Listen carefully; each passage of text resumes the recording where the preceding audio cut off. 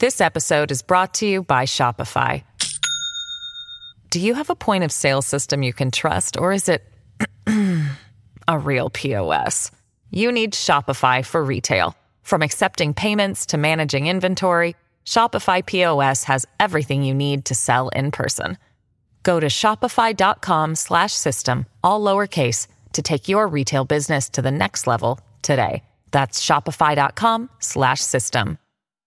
Guilty. Guilty. Guilty. All rise for the jury. Good morning. Welcome to Axios Today. It's Wednesday, April 21st, the day after a jury convicted former police officer Derek Chauvin of murder in the death of George Floyd. Today's one big thing, the verdict. We'll take you through what happened and what we're thinking about the morning after, with Chauvin's sentencing, reaction from Minnesota to Washington, D.C., and where the country goes from here.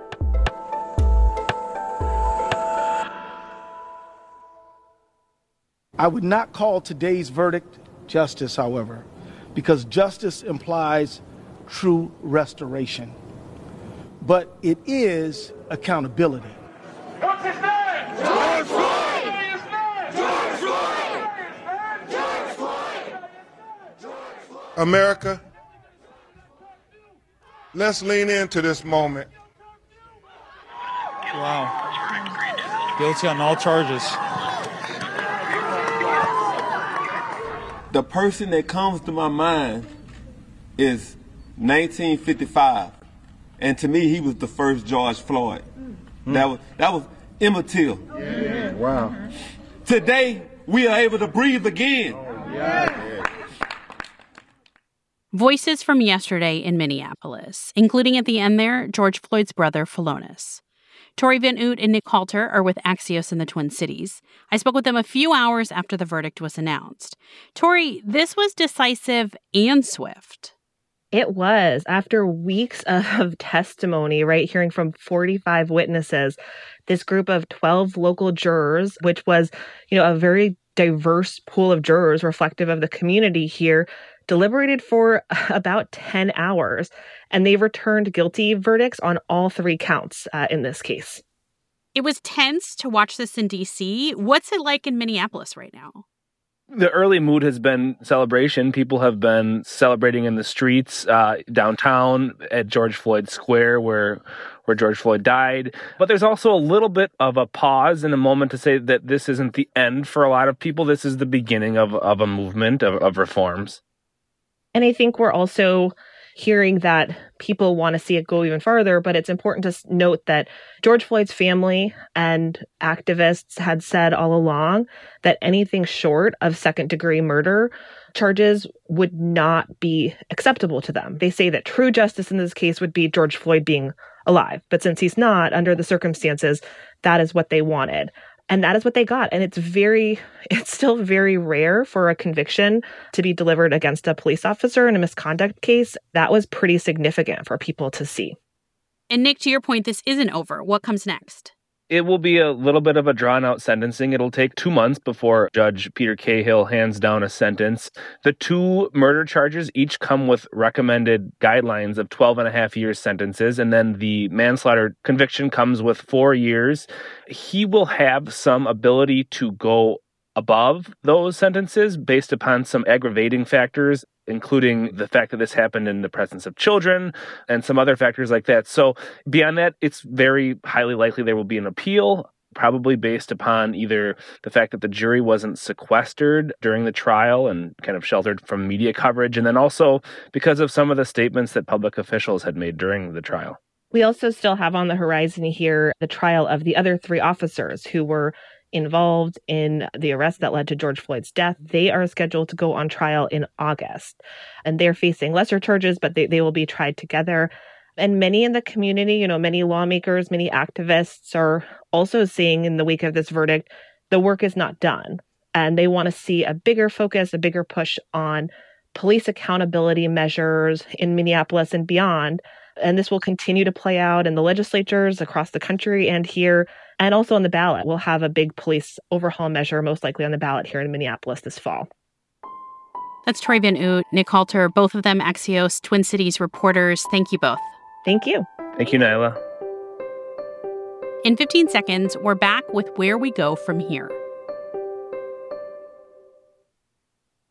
This episode is brought to you by Shopify. Do you have a point of sale system you can trust, or is it a real POS? You need Shopify for retail. From accepting payments to managing inventory, Shopify POS has everything you need to sell in person. Go to shopify.com/system, all lowercase, to take your retail business to the next level today. That's shopify.com/system. Welcome back to Axios Today. Just after 5 o'clock Eastern Time, the world stopped, even the White House. President Biden and Vice President Harris watched from the private dining room, and later they addressed the nation. A measure of justice isn't the same as equal justice. I can't breathe. Those are George Floyd's last words. We can't let those words die with him. This can be a moment of significant change. Margaret Talev is Axios' White House and Politics managing editor. Russell Contreras is Axios' race and justice reporter, and both are with us now from D.C. At the end of his speech, just as he was walking away, President Biden said this could be a moment of significant change.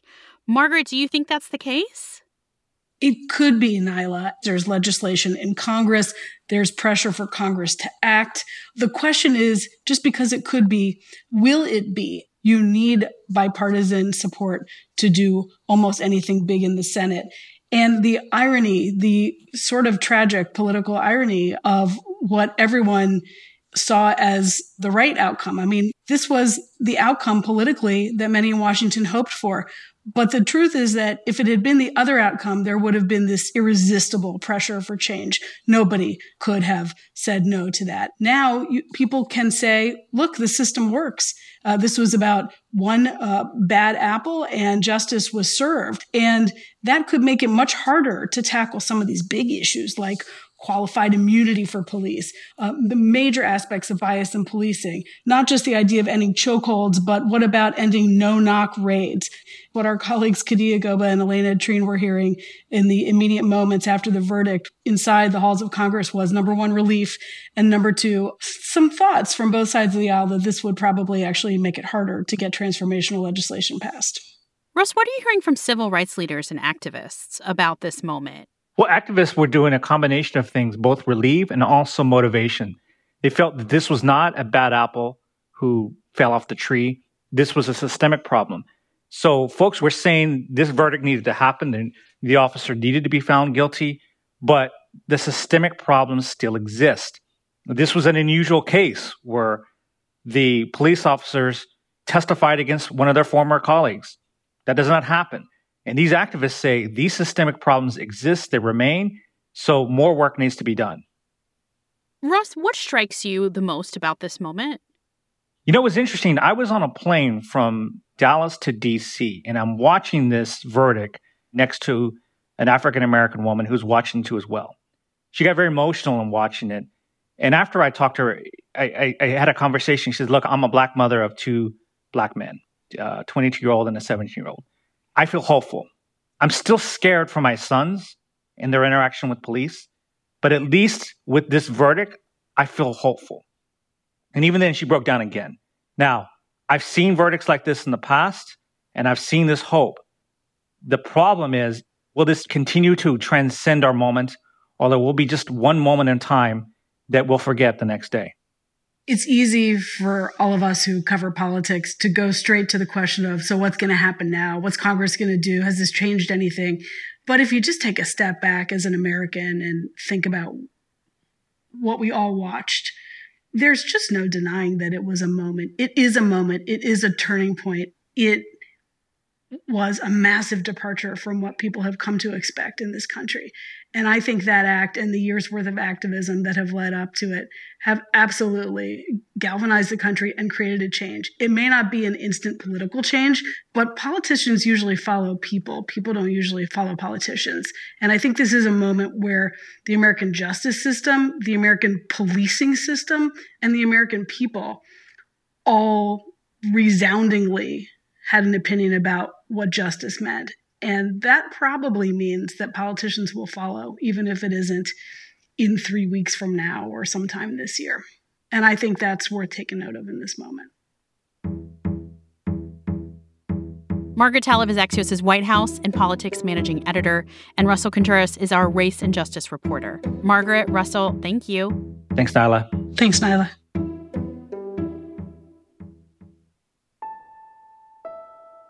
One last note. About half an hour before the Chauvin verdict was read, there was a police-involved shooting in Columbus, Ohio. A 15-year-old girl, Ma'Khia Bryant, was pronounced dead at the hospital less than an hour later. Mayor Andrew Ginther urged calm, but protesters gathered outside the Columbus Police Department last night.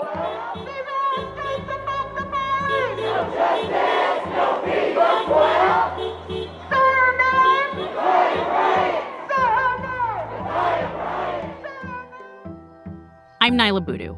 Thanks for listening, stay safe, and we'll see you back here tomorrow morning.